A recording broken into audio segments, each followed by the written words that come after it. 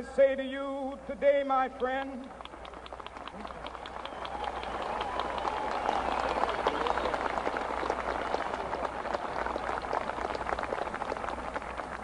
so even though we face the difficulties of today and tomorrow, I still have a dream. It is a dream deeply rooted in the American dream. I have a dream that one day this nation will rise up and live out the true meaning of its creed. We hold these truths to be self-evident, that all men are created equal.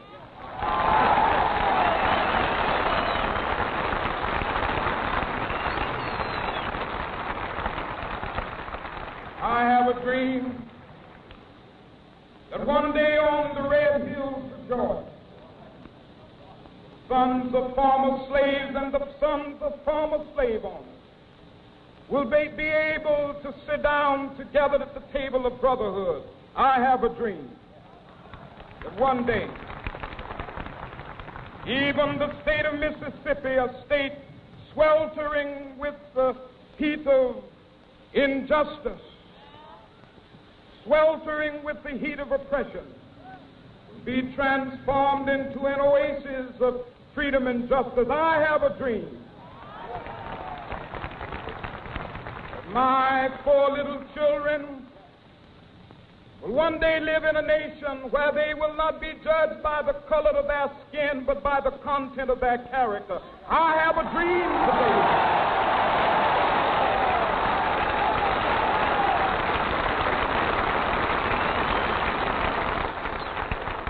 I have a dream that one day down in Alabama, with its vicious racists, with its governor having his lips dripping with the words of interposition and nullification, one day right there in Alabama, little black boys and black girls will be able to join hands with little white boys and white girls as sisters and brothers. I have a dream today.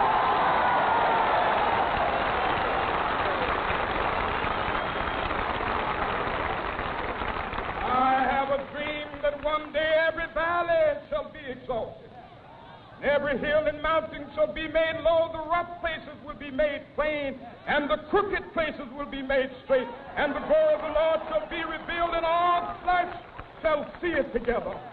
This is our hope. This is the faith that I go back to the South with. With this faith, we will be able to hew out of the mountain of despair a stone of hope. With this faith, we will be able to transform the jangling discords of our nation into a beautiful symphony of brotherhood. With this faith, we will be able to work together, to pray together, to struggle together, to go to jail together, to stand up for freedom together, knowing that we will be free one day. This will be the day. This will be the day when all of God's children be able to sing with new meaning, my country, 'tis of thee. Sweet land of liberty, of thee I sing. Land where my fathers died, land of the pilgrim's pride. From every mountainside, let freedom ring. And if America is to be a great nation, this must become true. So let freedom ring. From the prodigious hilltops of New Hampshire, let freedom ring. From the mighty mountains of New York, let freedom ring. From the heightening Alleghanies of Pennsylvania, let freedom ring. From the snow-capped Rockies of Colorado, let freedom ring. From the curvaceous slopes of California. But not only that, let freedom ring from Stone Mountain of Georgia. Let freedom ring from Lookout Mountain of Tennessee. Let freedom ring from every hill and molehill of Mississippi, from every mountainside. Let freedom ring, and when it happens,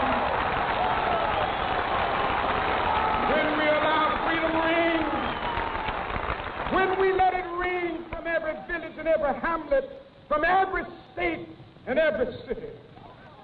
We will be able to speed up that day when all of God's children, black men and white men, Jews and Gentiles, Protestants and Catholics, will be able to join hands and sing in the words of the old Negro spiritual, free at last, free at last. Thank God Almighty, we are free at last. On behalf of the Norfolk City Council, I want to welcome you to our annual observance of Reverend Dr. Martin Luther King's birthday.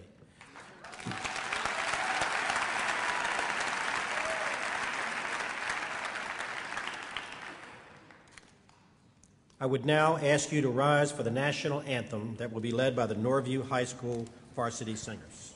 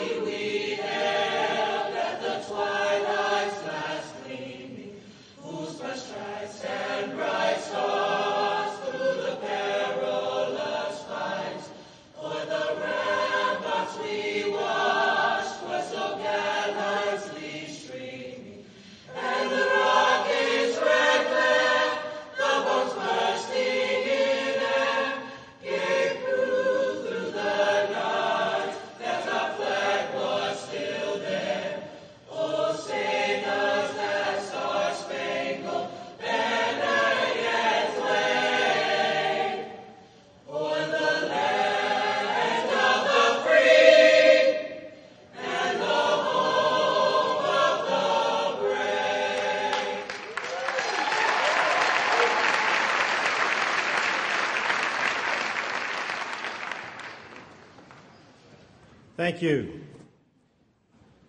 Before we move any further, I'd like to acknowledge some special guests who are with us up here on the stage. We have the Vice Mayor Anthony Burford. Mr. Burford.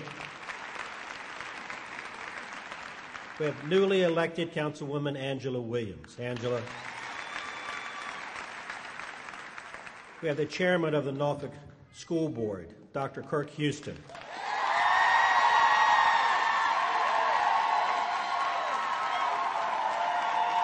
My goodness. Okay.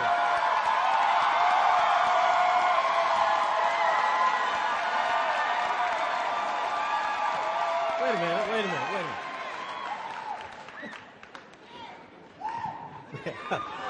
Dr. Kirk Houston. Okay. All right, okay. The Superintendent, Dr. Rick Bentley. Dr. Bentley. And we've asked Father Joseph Green, the former Vice Mayor of the City of Norfolk, Rector of Grace Episcopal Church, to join us. Thank you. This year marks the 25th anniversary since the nation began pausing on the third Monday of January to reflect on the life of Dr. Martin Luther King. That milestone gives today's event a special significance. Dr. King was one of our nation's great leaders. His ideals and the justness of the movement he led are given voice through his speeches and writings. Dr. King was passionate about education, and once said, "The function of education is to teach one to think intensively and to think critically. Intelligence plus character, that is the goal of education." And so this year we have elected to shape our observance around the theme of education. Just moments ago we heard Dr. King say, "Today will go down in history as the greatest demonstration for freedom in the history of our nation." For the times we live in today, I can think of no greater liberator than education. Before we go any further, let's have a nice round of applause for the Norview High School varsity singers under the leadership of Danielle Roby and her accompanist, Mr. Paul Zimmerman.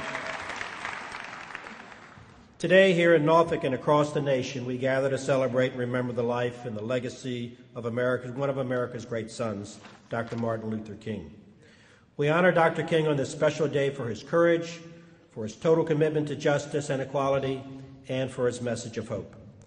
Dr. King told us there would come a day when people of every race and faith would come together in a colorblind, unified America. And just as important, he inspired us to strive and achieve that vision.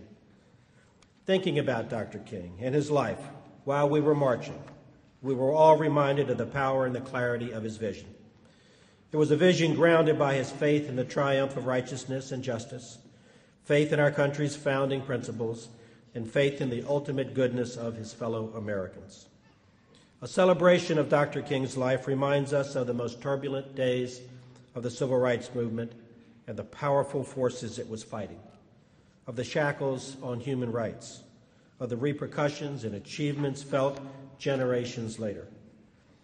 We are moved by the power of Dr. King's sweeping vision for what America can be.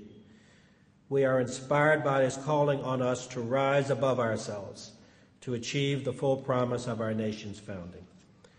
And nearly 50 years later, we continue to follow his dream in pursuit of a more perfect union. Few have had such an impact upon America and its people as Dr. King, who reminded us that people, as we just heard, should not be judged by the color of their skin, but by the content of their character.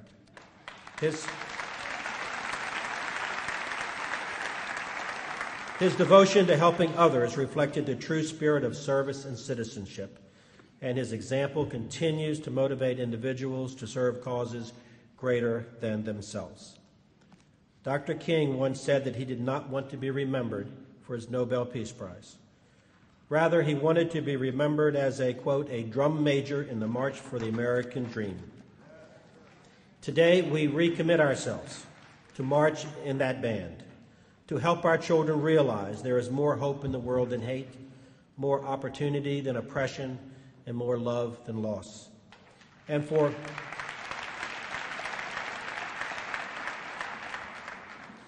our days to come, let us remember and celebrate a great leader, a great visionary, and a great man who changed the world, Dr. Martin Luther King, Jr. Thank you. Thank you. Thanks, guys. It is my pleasure to introduce our Superintendent of Public Schools, Dr. Rick Bentley. Dr. Bentley was appointed last August to lead our school system.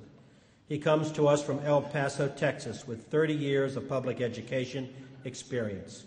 We are pleased to have him on the program today, so please join me in welcoming him, Dr. Bentley. Please.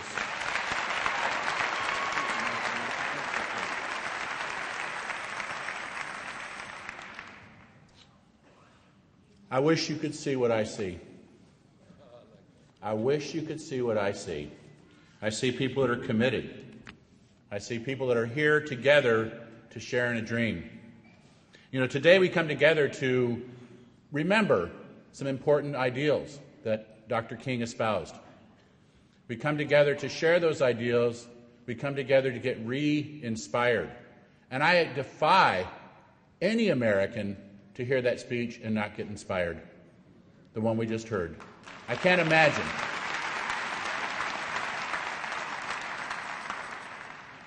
I can't imagine any American hearing that speech and not coming away with a sense of recommitment.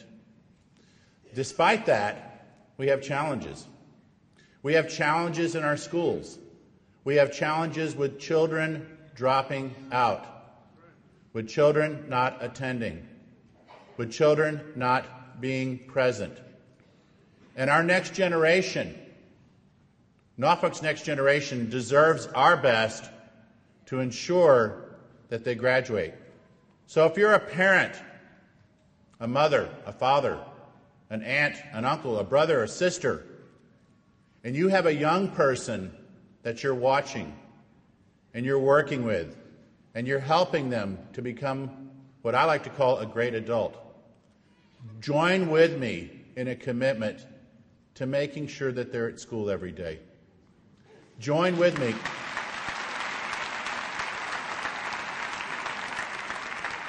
Join with me in a commitment to ask, how was your day at school? What did you learn today? And I know they're going to say, and they're going to grumble, but you know what? They're going to hear you. They're going to hear you. And it's perseverance. It is stick-to-itiveness. You've got to stick with it.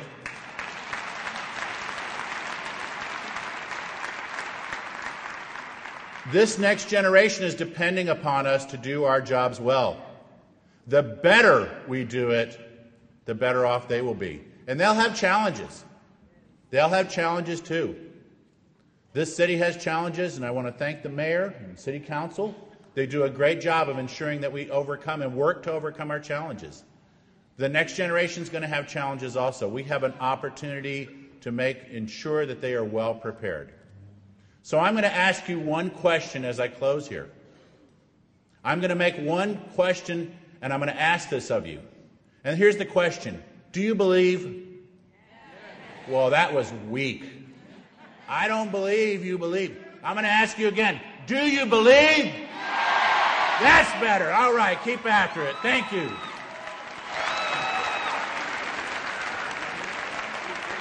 Okay. Thank you, Dr. Bentley. I'd now like to call on the newest member of the City Council, Angela Williams, who will introduce our keynote speaker. Angela.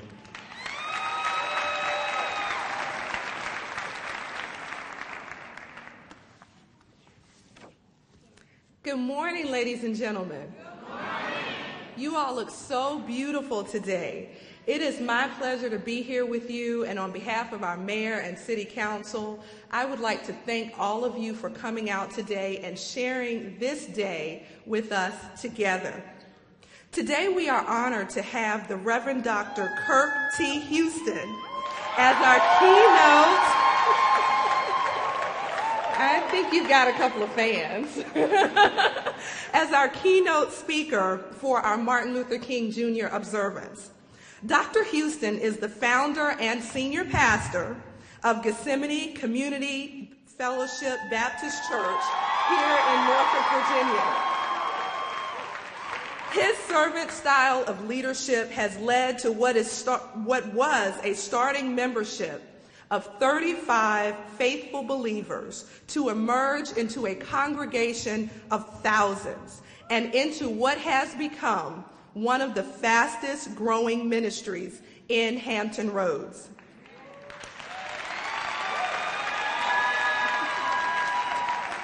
Dr. Houston's credentials include an earned doctorate from the United Theological Seminary in Dayton, Ohio, as well as a Master of Divinity from the Samuel DeWitt Proctor School of Theology at Virginia Union University in Richmond, Virginia. He has done extensive research and work in jail ministry and presently serves as the chairman of the Norfolk Jail Ministries Board of Directors, as well as the chaplain of the Norfolk Sheriff's Office. Dr. Houston also serves as director of Norfolk State University's Baptist Student Union. Recognizing his leadership not only in ministry but within the community, the Norfolk City Council appointed Dr. Houston to the Norfolk Public School Board in 2009. Last July, he was elected the board's chairman.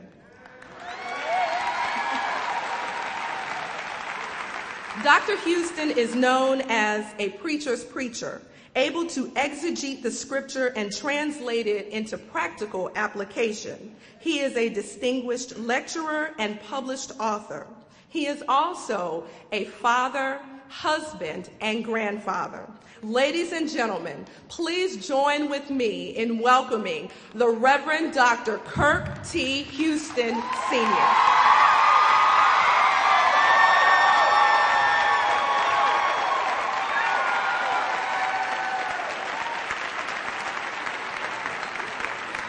God bless you all, and thank you for making me feel so warm and welcome this morning. This is a great day that we celebrate the life and the legacy and the contributions to our world and this great society in America in ways that is difficult for us to express in words. That I Have a Dream speech that we listened and watched, that excerpt has the same moving impact that it did in 1963 when it was offered on the steps of the Lincoln Memorial. I'm honored today, Mayor Frame and Vice Mayor Burford, other members of council, and friends of Norfolk. I'm honored today to have this opportunity to stand and to say a word or two in tribute to Dr. King and about education and what it means to us and what it meant to him as a man. The White House's resolution for today's celebration really kind of frames today's gathering that calls us together. And I quote from a portion of it where they write, "Half a century ago, America was moved by a young preacher who called a generation to action and forever changed the course of history. The Reverend Dr. Martin Luther King Jr. devoted his life to the struggle for justice and equality, sowing seeds of hope for a day when all people might claim the riches of freedom and the security of justice. On Martin Luther King Jr. federal holiday, we commemorate the 25th anniversary of the holiday, recognizing one of America's greatest visionary leaders, and we celebrate the life and legacy of Dr. King. Dr. King guided us toward a mountaintop on which all Americans, regardless of skin color, could live together in mutual respect and brotherhood. His bold leadership and prophetic eloquence united people of all backgrounds in a noble quest for freedom and basic civil rights. Inspired by Dr. King's legacy, brave souls have marched fearlessly, organized relentlessly, and devoted their lives to the unending task of perfecting our union. Their courage and dedication have carried us even closer to the promised land Dr. King envisioned, but we must recognize their achievements as milestones on the long path to true equal opportunity and equal rights. I'm in agreement, Mayor Frame, with you when you declared this morning that education is certainly one of the greatest liberating forces and instruments that we have in our lives. And I can't think of a more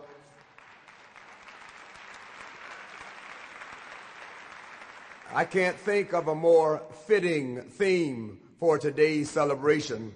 And I want to take just a few minutes, and I promise you this won't take me any more than 3 hours.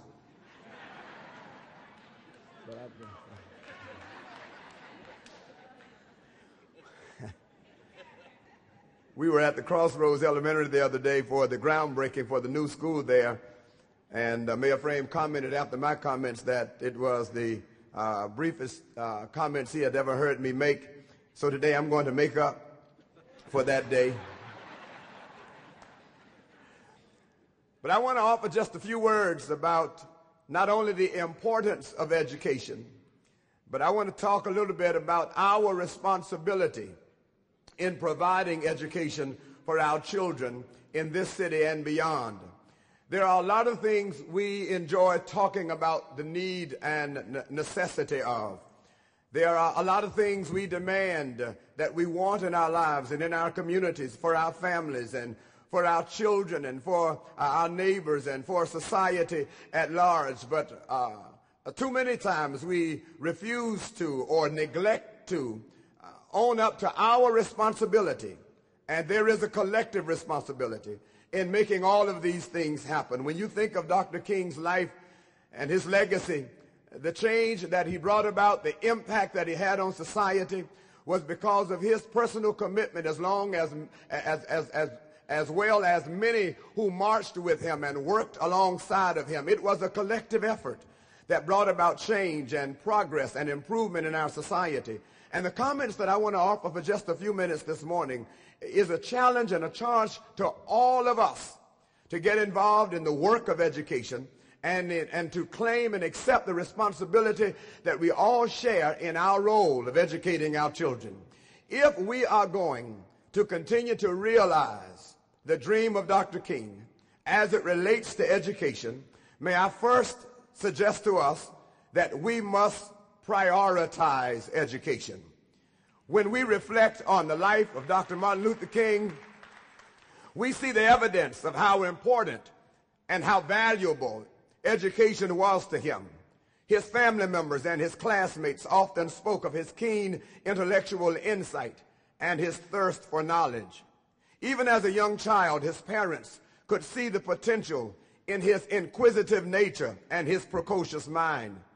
Graduating from high school at the age of 15 years old and going on to pursue and receive post-secondary education at Morehouse College in Atlanta, and then Chrysler Theological Seminary in Chester, Pennsylvania, and then on to earn a PhD from Boston University. One could easily argue that he was just an extraordinarily gifted individual, and that he was. But he was not born with the knowledge of Greek philosophy, systematic theology, and the principles of nonviolent protest for human rights. And although he was naturally gifted by God, at some point and time in his life, his parents and his grandparents, his community members reinforced the importance of intellectual and moral development, so much so that later on in his life, he would say that education should equip us with the power to think effectively and objectively. Education should cause us to rise above the horizons of legions of half-truths, prejudices, and propaganda. Education should enable us to weigh and to consider, to discern the true from the false, the relevant from the irrelevant, and the real from the unreal. As responsible members and leaders of our families and communities, we must make the development of the hearts and minds of our children, which are our most important resources, a priority. We must start before they exit the world of the womb, preparing them for opportunities that will accommodate and facilitate the development of their lives into maximum potential. It has been said that youth is that phase of life where dreams are built, where hopes are kindled, and a bright future is foreseen. Those are the years to understand yourself. Those are the years to construct your value system and begin an all-new journey and path to what is right and what is noble. Education serves as the means to bring about the desired change in society, to develop a generation of virtuous individuals and thus contribute to the development of good human beings, or as Dr. Bentley enjoys saying, as good adults. Sarah Lightfoot would say, there must be a profound recognition that parents are the first teachers and that education begins before the formal schooling and is deeply rooted in the values, traditions, and norms of a family culture. Ralph Waldo Emerson once said, the great object of education should be commensurate with the object of life.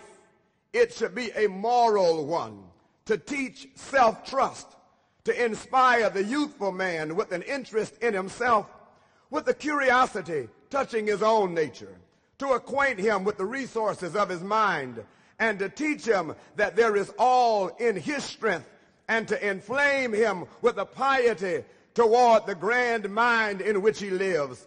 Thus would education conspire with divine providence.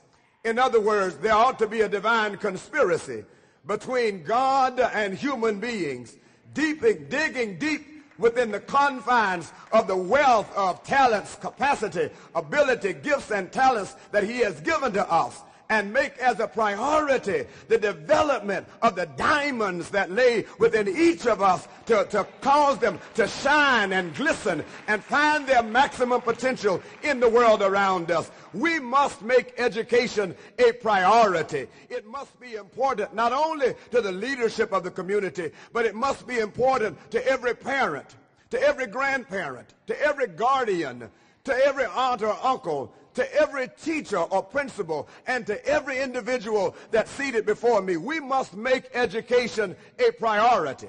But not only must we prioritize education, but we must also provide education.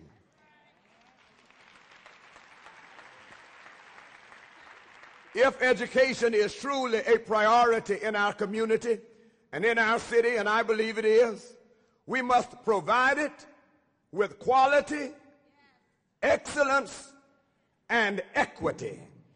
And I want to emphasize I want to emphasize we parents, we faith-based organizations, we communities and community leaders, we Norfolk Public Schools, all of us must work together to provide education for our children. It is a must. It is essential. It is vital.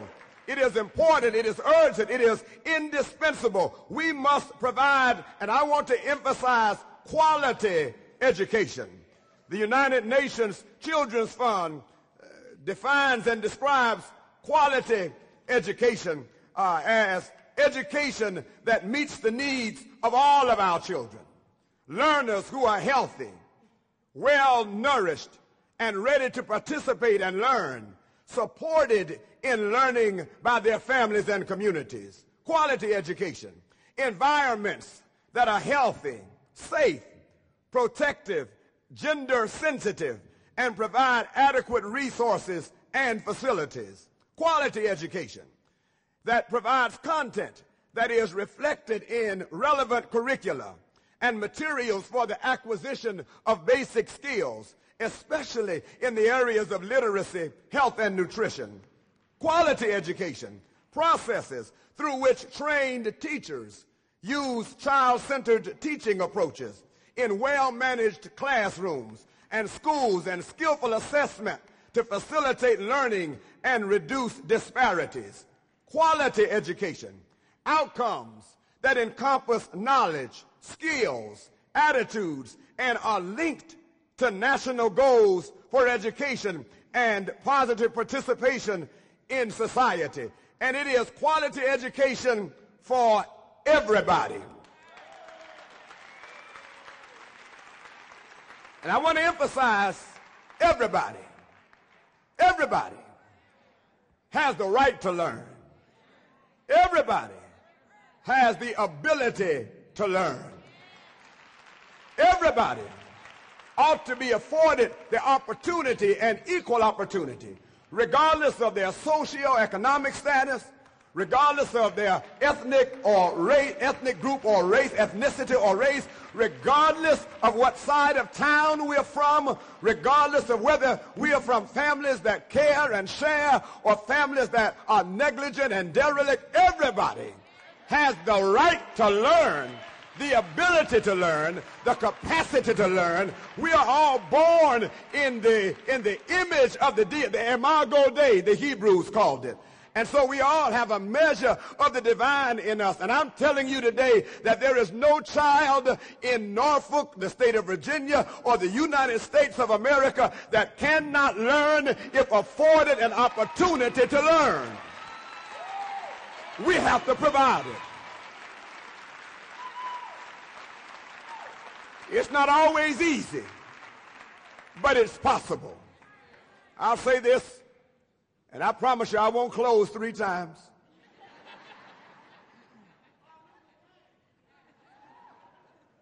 But I wasn't born into riches or wealth. I was born into a poor family, born in Fort Myers, Florida. But I had a caring mother who loved my brother and I, and she was a single mother, and she started early on in life, and our home was our classroom. Playing Scrabble and Monopoly was mandatory. She didn't wait until we left to go to school to start teaching us. We had grandparents, a grandfather who was a Baptist preacher, pastored for some 32 years, and a grandmother with a 3rd grade education who is still the most dignified woman I've ever met in my life.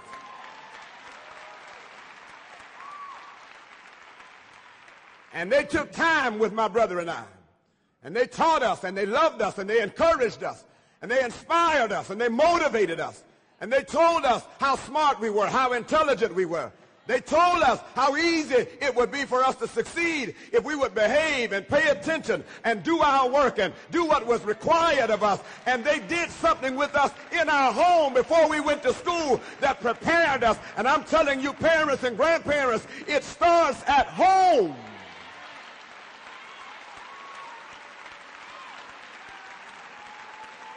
That's where it starts. I'm going to move on before I get stirred up. But I need to reemphasize and reiterate that we have to provide it for everybody. I can't say that enough. Everybody, every child. I said every child. We have to provide education, but not only must we prioritize it and provide it, but thirdly and finally, you may not like this, but we have to pay for it.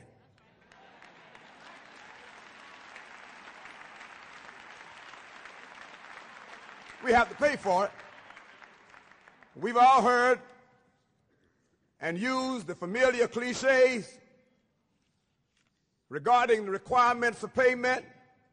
We've all said it. My mother taught me you have to pay to live in this world. Nothing is free. We've all said it. Anything worth having is worth paying for. We've all heard it. Pay me now or pay me later, but you will pay.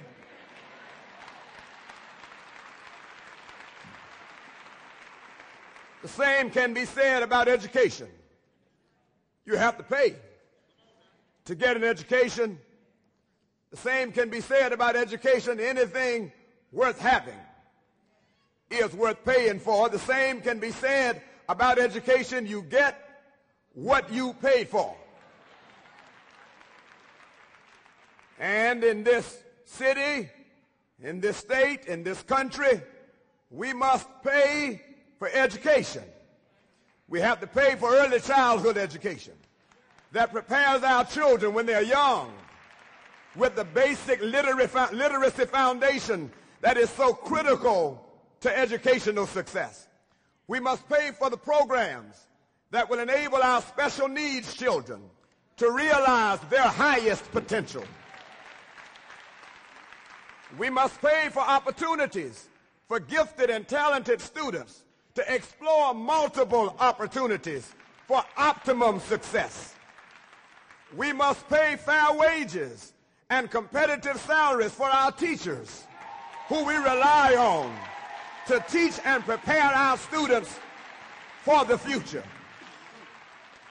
We must pay for cutting-edge technology, state-of-the-art facilities, and educational buildings that represent the quality and the value of the students who learn and grow in them. It's real simple, and I'm almost through. I said it's real simple. Pay me now or pay me later. If we don't pay for education now, we will pay for escalating crime rates. If we don't pay for education now, we'll pay for building more jails, more prisons, and more detention facilities. If we don't pay for education now, we'll pay for more impoverished communities. We'll pay for social and moral doom and disaster. Pay me now. But we will pay.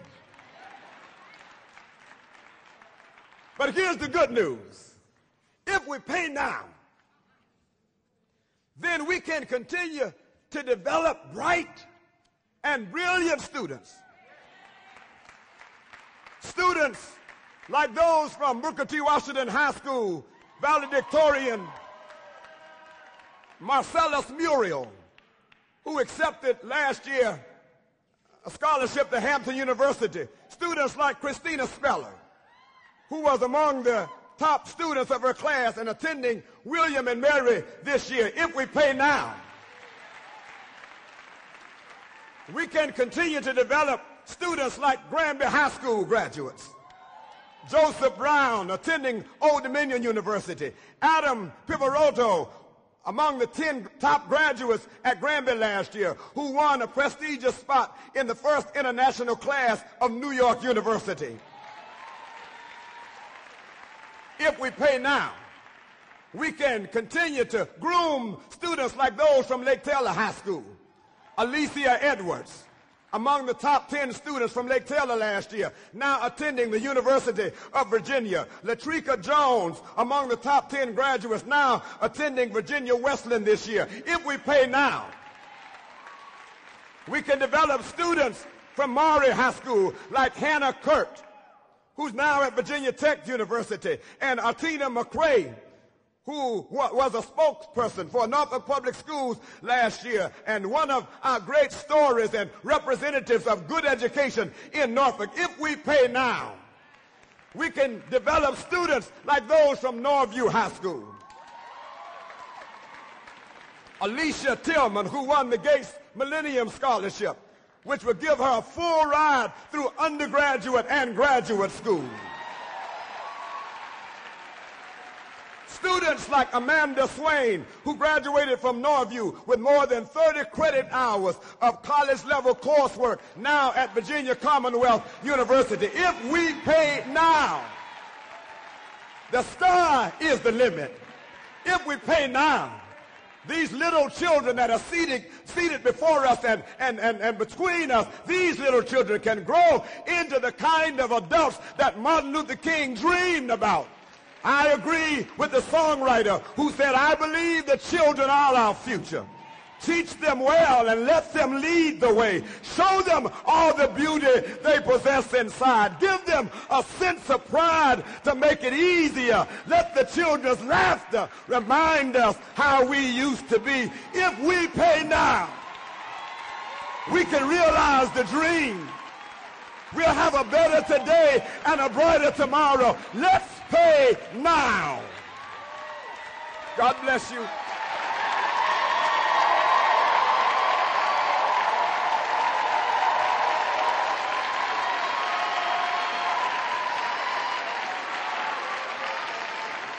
The ushers will start at my left for the offering.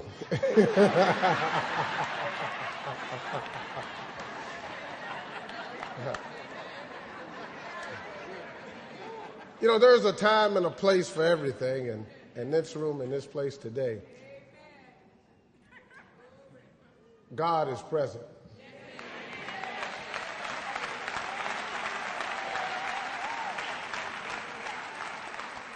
You know, I'm often reminded that when we think about Martin Luther King Jr.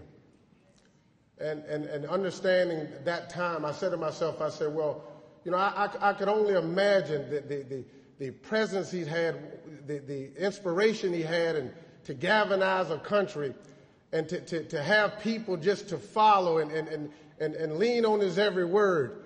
And I'm reminded that we had a small part of that to happen in this nation just not too long ago when we talk about Barack Obama. If you can recall,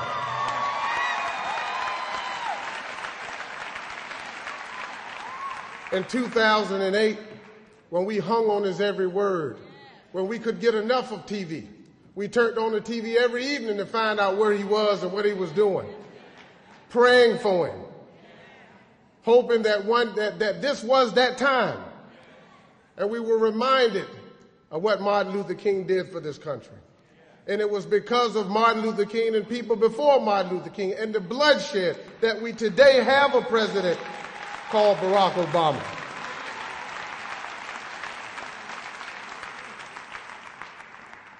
But I'm often reminded of this.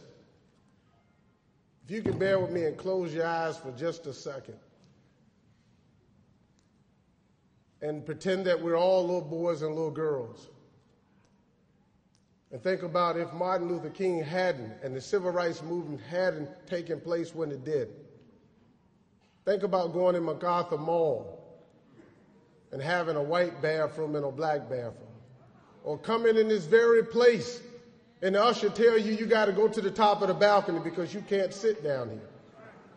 Or going to Outback, or going to Carrabba's, or going to Red Lobster, and they tell you that you got to go through the back door because you can't come through the front door. Now open your eyes. We serve an awesome God.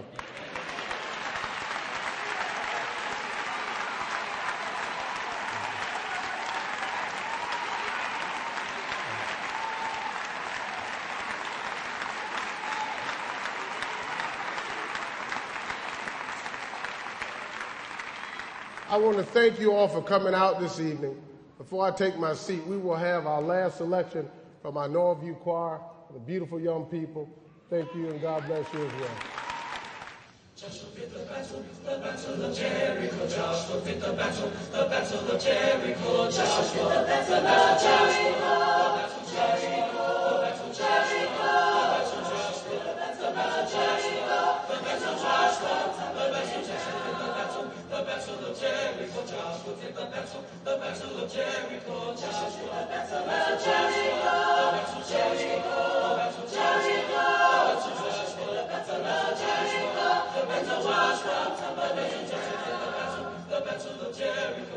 fit the battle of Jericho. Talk about your kings of Gideon. Talk about your men of soul. It's your time like good old Joshua and the battle of Jericho. Joshua, the battle of Jericho. Jericho, Jericho. Joshua, the battle of Jericho. There's a watch from the battle of Jericho. Joshua fit the battle of Jericho. Right up to the walls of Jericho. He marched with